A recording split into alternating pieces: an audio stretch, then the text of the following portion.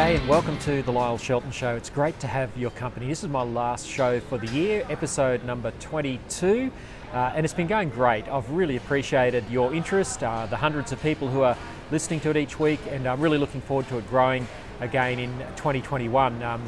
I'll be taking a break over the next 3 weeks or so, over Christmas, recharge, refresh, spend some time with family, and I'm really looking forward to that. In fact, I've actually started my holidays. That's why I'm looking a little bit relaxed as I come to you today from a lovely coffee shop in West End.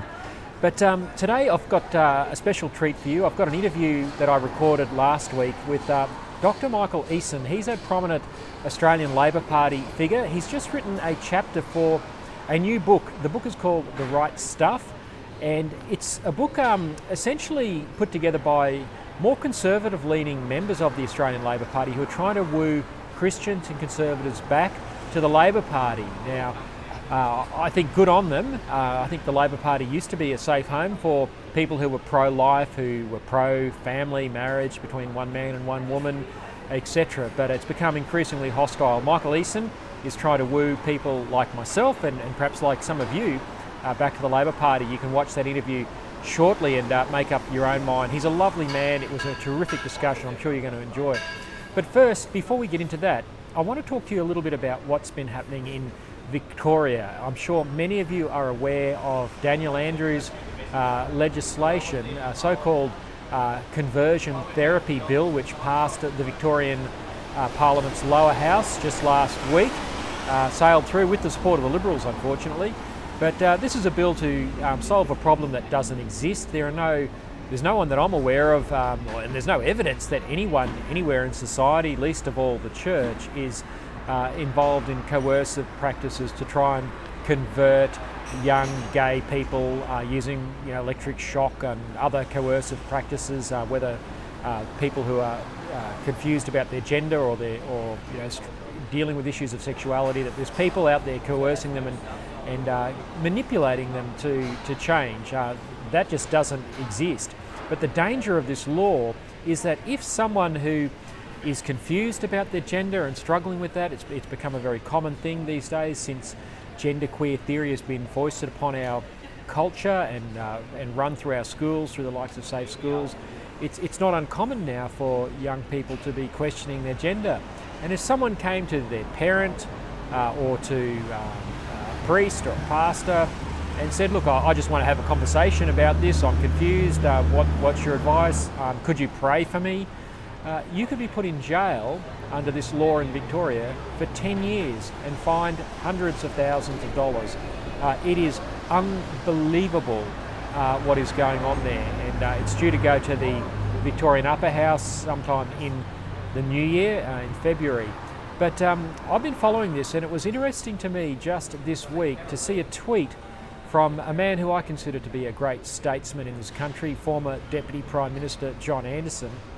This is what John Anderson tweeted out just a couple of days ago. Have a listen to this. I'm going to read it. He says, "A law before the Victorian Parliament seeking to outlaw parental, therapeutic or religious discussions on issues of sexuality and gender is the biggest threat to our democratic freedoms in Australia's entire legislative history."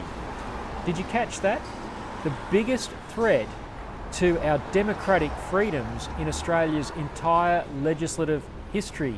Now, this is not some, Christian activist with their hair on fire saying this. This is former Deputy Prime Minister John Anderson. Now, since he tweeted that out, I've been doing Google searches just to see whether or not the mainstream media are picking up on this. This is a comment by a respected statesman in our country on a piece of legislation that's before a state parliament, and he said this is the biggest threat. Now, John Anderson is not someone prone to hyperbole. He's very careful and measured in what he says. But that tweet just gives you an indication of how dangerous this legislation is, that someone of his stature would say this. Now, many of you will know that when myself and others were involved in the same-sex marriage campaign back in 2017, we warned that freedom of speech, freedom of religion, the indoctrination of children, these would all be consequences of the decision of the Australian people to redefine marriage and allow same-sex marriage, because we said that the political activists behind this campaign would not stop with redefining marriage, and of course they haven't. And 3 years down the track, you've got someone like John Anderson saying this is the biggest threat to our democracy. I wish I had better news for you at Christmas time, but I don't. And this is something which should be a matter of prayer and concern for all thinking Australians over the Christmas break, and obviously a campaign that must be taken up with some vigour in the new year. And I know groups like Australian Christian Lobby and others are working on campaigns, so it's something to watch in Victoria. Similar legislation has already been passed here in Queensland, not quite as draconian as the Victorian legislation. I don't think they'll put you in jail in Queensland if you pray for someone who asks for it, but nonetheless, counsellors and medical professionals are in danger if they help someone who comes to them and give them any advice contrary to that which affirms the new gender that they wish to change for. This is pernicious stuff, folks, and it's all in the wake of the recent Tavistock judgment in the UK. You might remember I've talked about that on this show last week. The bombshell judgment from the United Kingdom High Court, which said that children do not have the capacity to provide informed consent to chemical treatment to change their gender, like puberty blockers, cross-sex hormones, which have irreversible side effects, and of course surgery. So the UK has now recognised that what these gender clinics are doing, what programs like Safe Schools are teaching children, is harmful. They've said so effectively in a High Court ruling, yet here in Australia, Daniel Andrews is pressing on with laws to actually criminalise anyone who helps someone who comes to them seeking help and advice. So this is pernicious stuff. It's no wonder John Anderson has tweeted what he's tweeted. Watch this space. This is going to be something that is going to be a big battle over the next little while. Well, we certainly are in challenging times, but right now I'd like to go to the interview with Dr. Michael Eason, and I open my questioning of him with a reference to that Victorian legislation, and you'll see his response, but that was the obvious thing. Here's a man wanting to woo people back to the Labor Party, yet the Labor Party in Victoria is pressing on with this pernicious legislation. So here's the interview. I hope you enjoy, and I'll be back on the other side of the interview with Dr. Michael Eason. Well, I'm joined now by Michael Eason, Dr. Michael Eason AM. He's a company director and someone who's held many positions in the Australian Labor Party. The Labor movement in this country, been involved as a contributor, as a participant in Labor politics. And he's recently written an essay for a new book published by Connor Court. It's called The Right Stuff, RITE, and it's all about how the Labor Party can re-engage with conservatives and even Christians like myself. And I'm fascinated by this. I've read Michael's chapter, his contribution to the book about how it can engage people of faith. And I'm really pleased to say he's joining me here today on the Lyle Shelton Show. Welcome, Dr. Eason. Thank you very much, Lyle. Call me Michael. Thanks very much, Michael. Well, Michael, as I said in the introduction, I'm fascinated by this book.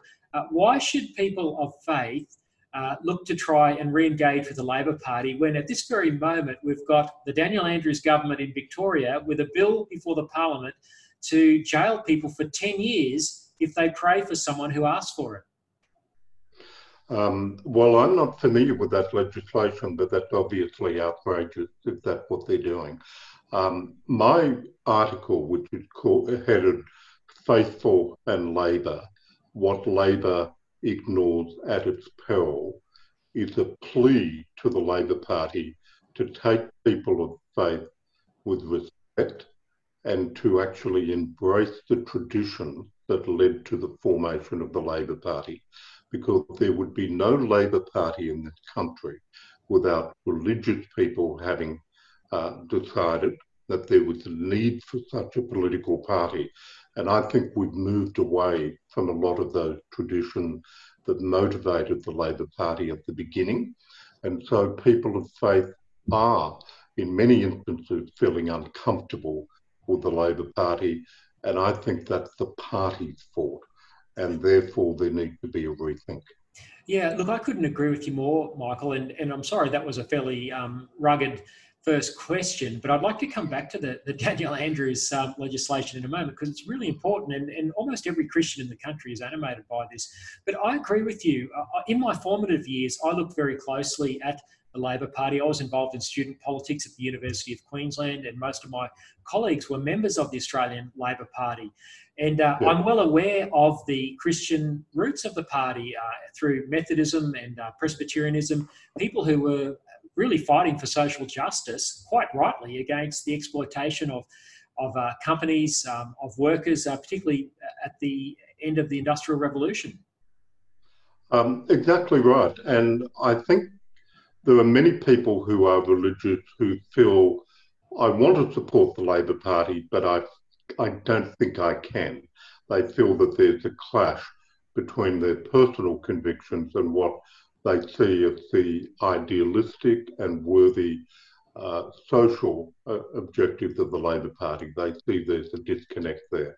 Now, of course, many people of religious faith embrace the Labor Party, feel like there isn't a contradiction, but I think there has been this chasm that has opened up. And for me, it's been an eye-opener to meet a number of people of evangelical faith, as well as what I'm more used to, which is in the Catholic tradition, who tell me very bluntly that they can't support the Labor Party. And I don't find most of the people I talk to be fanatical or unreasonable.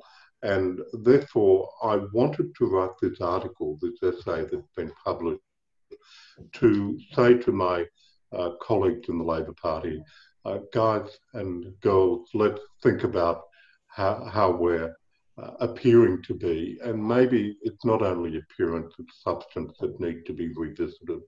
So it's a plea to take people of religious conviction seriously and to ensure that this disconnect is mended. And until it is, I think many people of Christian religious conviction in particular will feel that they can't embrace the Labor Party. And I think that's a great tragedy because a true, broad and welcoming Labor Party would be embracing people of your faith and those that you inspire, and of course are inspired by the teachings of Jesus Christ.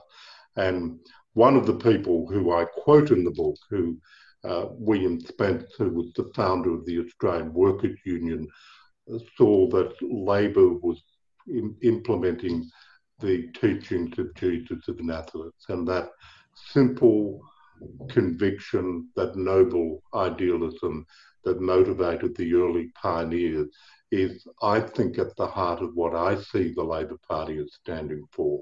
And I think modern Labor need to understand that and engage in a dialogue with itself and with people outside of the party to ensure that we can join hands. And that doesn't mean that all Christians should support the Labor Party or any particular party, but all major parties in Australia should be welcoming, respecting, embracing people of faith. Look, I couldn't agree more, Michael, and I would love it if both sides of politics, could equally make an appeal to people of serious Christian faith. I think, much of the Labor economic narrative does have an appeal to Christians because it's based in Christian social justice. And I think, people of goodwill can, embrace the liberal economic narrative as well. But when it comes to social policy, it's almost like in the last 5 to 10 years, it's become impossible for those of us who hold to a Christian worldview or a socially conservative worldview to support Labor. And I started at the beginning by mentioning, the bill that's currently before the Victorian Parliament, about so-called gay conversion therapy. And again, this is no one in Christendom in Australia is using electric shock treatment or trying to manipulate gay people to convert them. But what this bill does, as I said in the introduction, is if you're someone with gender confusion, you might be a child confused about your gender, and you ask someone, you initiate an interaction, a conversation with someone and ask for a prayer or even a conversation, you can be fined hundreds of thousands of dollars and jailed for 10 years. Now, this is not scaremongering. This is in the legislation. And for many Christians and social conservatives, this is the last straw with the Australian Labor Party. Well, I haven't seen the legislation, as I've mentioned, and I'm not ducking the point you're making or denying it or anything like that. I'm living in sunny New South Wales where I'm just unfamiliar with what you refer to. But I think you go to the heart of the major issue, a dividing point within Australia, and that is whether honestly held traditional Christian, and for that matter, honestly held and traditionally espoused positions in the Jewish and Muslim and other faiths are to be respected in the political discourse. And in the Labor Party, that takes two aspects. One aspect is whether on moral issues, a conscience vote will be allowed. And secondly, what positions the political party will be adopting and espousing. On the first of those 2 points, I think the Labor Party traditionally has supported a conscience vote on issues of moral questions. And there has been a shift away from that.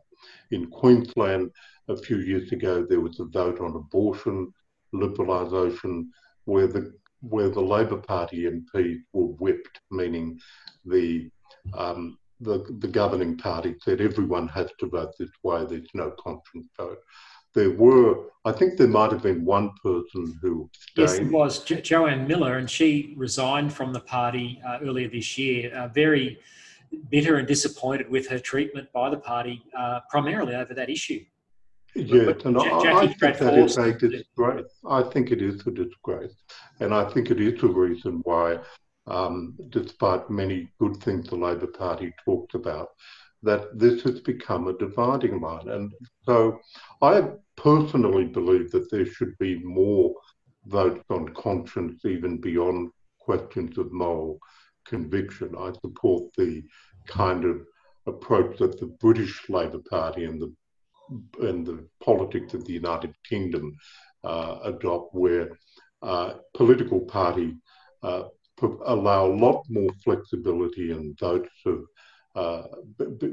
outside of the hardline position. You must follow this position on this adopted caucus line on every issue. So I do favour a bit more flexibility, and I've argued for that elsewhere.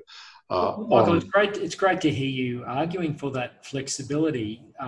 Just hearkening back to my time, 10 years as a lobbyist with Australian Christian Lobby in Canberra, and we worked very hard with Labor people, and there was a great many who shared our social values, but I saw a progression over time where in the midst of the, what was really an iconic litmus test issue of same-sex marriage, so many in Labor just like lemmings fell over the cliff and rolled over on that issue, to the point where when the plebiscite finally happened and legislation was presented to the Parliament in December 2017, when a whole raft of freedom of speech and freedom of religion amendments were put up, Labor voted against every one of those. And many in the Turnbull cabinet at the time also voted against them. But Labor as a bloc with the Greens voted against every measure to protect freedom of speech. And it just sent a big message to people of faith and people of conservative disposition that they're no longer welcome in the Labor movement. And I think that viewpoint is disturbing, and it's one reason I wrote my chapter. I have to be honest and say that due to other reasons, I'm no longer in the Labor Party, meaning that I've been a member for 42 years. But one of the positions I hold requires me not to be politically active. But I was asked, could you consider writing this particular article? And I decided it's a plea to the Labor Party more than anything else. But if I am disturbed by the intolerance that has developed. I understand why most people in the community ultimately voted for same-sex marriage and why the Labor Party has a more liberal position on that issue. But I know, Michael, if Australian people knew what we now know, that freedom of speech and freedom of religion, and that children were going to be indoctrinated compulsorily in schools with radical LGBTIQ, gender fluid education, all this is happening now. Penny Wong, straight after the marriage debate, went after Christian schools with a bill in the parliament to take away their right to employ staff who believe what the parent community want for their children. You know, that all happened within months of same-sex marriage being passed. You know, how does the Labor Party come back from here and show people or respond to your plea when they've just been so overtly hostile to the wishes of people of faith? And of course, just to add one other thing, I think they paid an electoral price at the last federal election. Chris Bowen and others have acknowledged that they took a bath in Western Sydney because of the anger amongst Christian, Muslim, the Maronite community about their position, particularly on the marriage issue and the encroachment on religious freedom. I think all of that's right, and I think a lot of this is still to play out. And what I'm saying is that I'm arguing 2 points within the chapter. One is please respect those who might disagree with the mainstream, but legitimately belong in the Labor movement.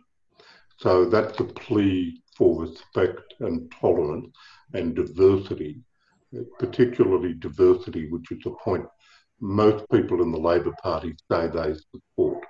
But there's a question whether they truly support diversity when it comes to those of honestly held traditional Christian and other religious views. And the second point I'm making is a realpolitik point, and that is, if you're going to exclude the 20% say of the electorate that absolutely diehard support positions of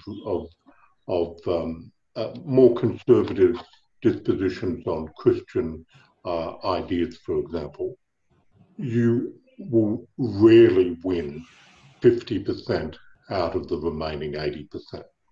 So Labor is destined not to win very often if Labor excludes people of faith from feeling that there's a place for them in the broad Labor movement.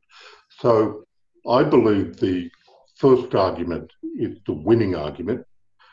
Respect people of moral conviction who truly belong to the Labor movement. But if that's not convincing enough, think about the realpolitik. Labor cannot win by excluding people of strongly held religious faith. I think that's a really good point that you make in the book. You say that Labor only ever wins elections. It's probably true for both sides of politics, but particularly for Labor, by building coalitions. And Kevin Rudd demonstrated that in 2007 when he did go out there and appeal to Christians. And I think, you know, as someone who is an evangelical Christian, I watched that with great interest.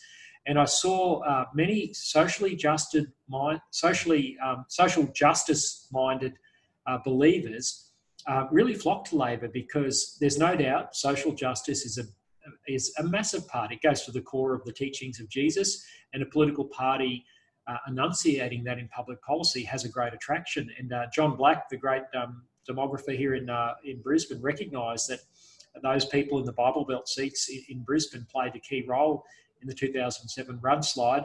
But I think what's transpired now in the last 13 or so years with the hostility by many key Labor figures, including Penny Wong, who said, you know, of me that there's no place in Australia for my views on children deserving a mother and a father wherever possible, it just makes it really, really hard. And I'm sorry I'm labouring that point, but I love the thesis that you're presenting, but I think it's going to take some strong and courageous voices in the Labor movement to stand up and say, hey, and stand up publicly and say, hey, we need to stop treating people of faith so perniciously. I agree with you, and particularly on the point about Kevin Rudd. There were a lot of people of evangelical persuasion in particular who began to take the Labor Party seriously when Rudd became the leader and later Prime Minister. I think his demise and the lack of an authentic voice that represents that perspective is not apparent in the Labor Party. And I think that's also an issue with the Democrats in the US with identity politics. My personal view is that it's amazing that someone as odious as President Trump can almost win.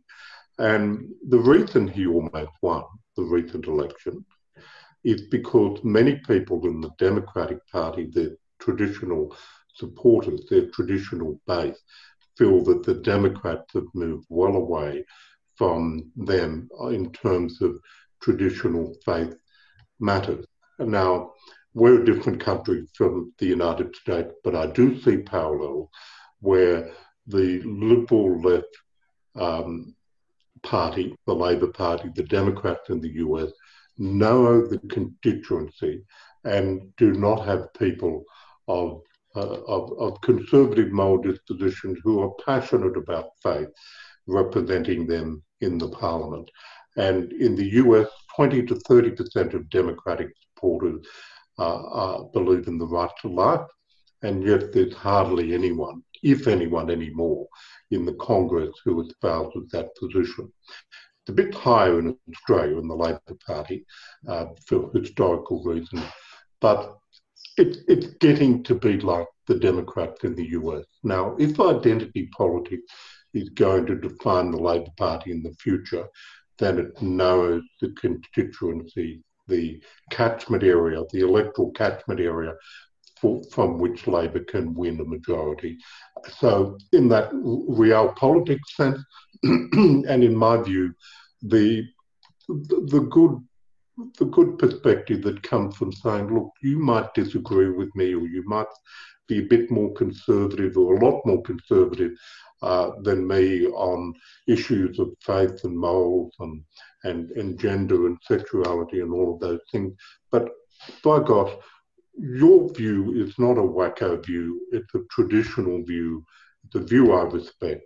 And you're entitled to argue hard for that view, to be respected for it, and to vote according to conscience in the parliament should you be elected representing the Labor Party. That's the position I've argued for. Who do you see in the current Labor Party at state or federal level who's willing to say what you just said publicly? And I say that, and I write about this in my book. I went to the last 3 Labor national conferences as an observer, and also to try and have some influence. But I watched the party mock Joe Bruin, a hero of the Labor movement, because he tried to appeal to them in the way that you're speaking to at least respect people who had a view on marriage. He was mocked and jeered and booed, and of course the party changed its policy. And it's I think he's the last of those voices. Anthony. I'm thinking of the Anthony Burke. My apologies. Who led the debate on euthanasia back in the 90s? He as well. Tony Burke. Sorry.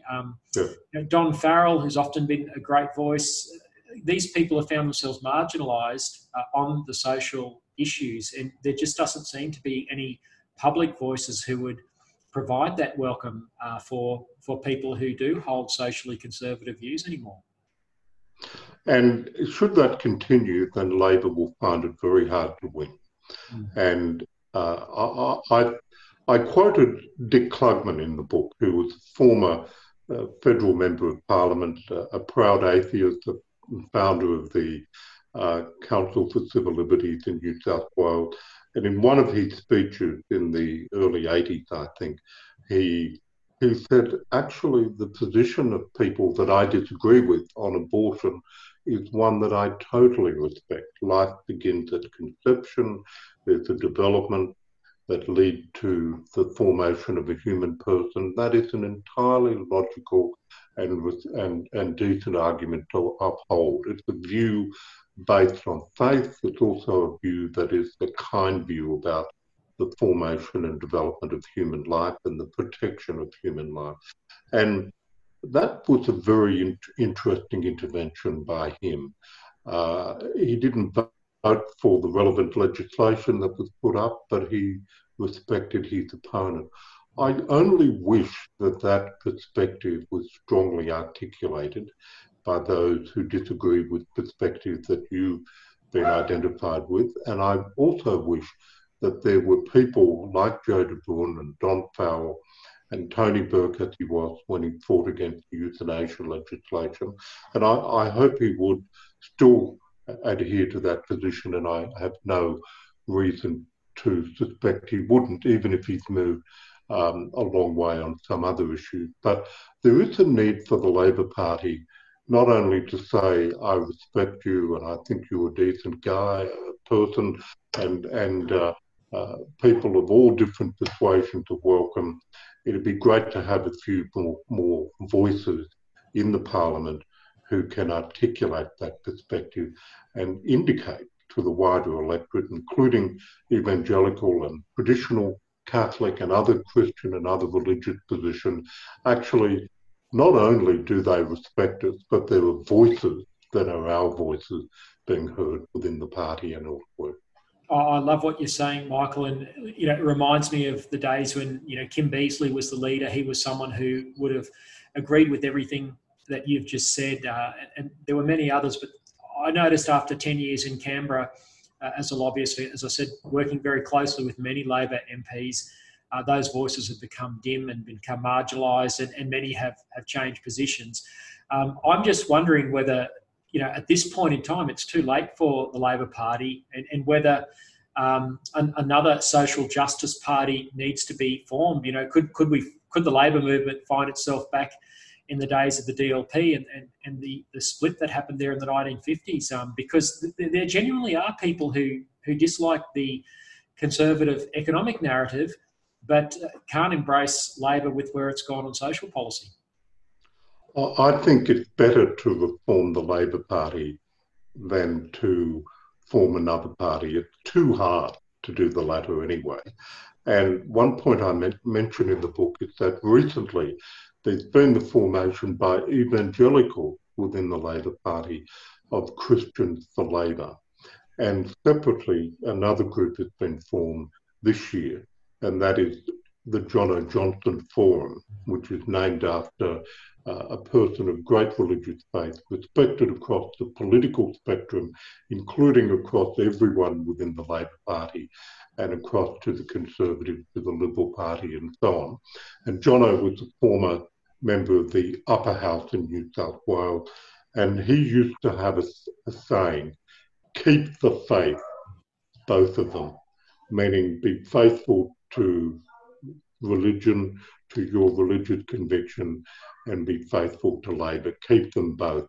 And so they're interesting developments. Now, I'm an old man compared to the younger people who are involved in forming those organisations, and I've said to them, happy to be involved on the outside, but please, this is your party now, and you need to run the fight and to articulate the viewpoints that need to be heard. So I take some encouragement from those initiatives. It is a long way back, but the beginning is to understand the problem, and hopefully the chapter I've written in this book helps along that path. No, it certainly does, Michael. I certainly enjoyed reading it, and your mention of Jono Johnston there, I remember meeting him briefly at one of those Labor Party conventions at Darling Harbour before he passed. A friend introduced him to me, and I can see that there were obviously people of great faith in the party, and let's hope that your contribution to the book, The Right Stuff, helps prod the party back in this direction, because I think it's in Australia's interest for both of the major parties to be supportive of people who are of Christian faith and have socially conservative values. So, Dr. Michael Eason, thank you so much for giving up your time to be with me on the Lyle Shelton Show today. And Lyle, like every other author, thank you for reading what I wrote. Pleasure. Thank you. Thank you. Well, that's it for the Lyle Shelton Show for 2020. Thanks so much for being a part of it. Thanks for being part of this growing audience. Thanks also to my good friend Dave Pello and The Good Source, providing a platform for people like myself to get commentary that subverts the mainstream media out to people like yourselves. And I'm so grateful for what Dave and his team of volunteers have done. His new studio in his house is fantastic, and I look forward to bringing you more from his studio and from The Good Source next year. Have a wonderful Christmas. This is the time when we celebrate Christ the King, and that the world has a true King, Jesus. And no matter what's going on in our political realm, we know that there's one who is in control, and he rules over all, and that's what we celebrate, his coming to earth at this Christmas period, the Christ child. So God bless you. Thanks for being part of the Lyle Shelton Show for this year, and I look forward to seeing you again in 2021. God bless you. The Lyle Shelton Show is a production of The Good Source, hosted by Lyle Shelton. To watch, listen to, or read more content without the SJW PC fact filter, visit goodsource.news. Good, SAUCE.news. Become a Good Source supporter for exclusive access to live and unedited interview recordings, including the conversations before and after the show.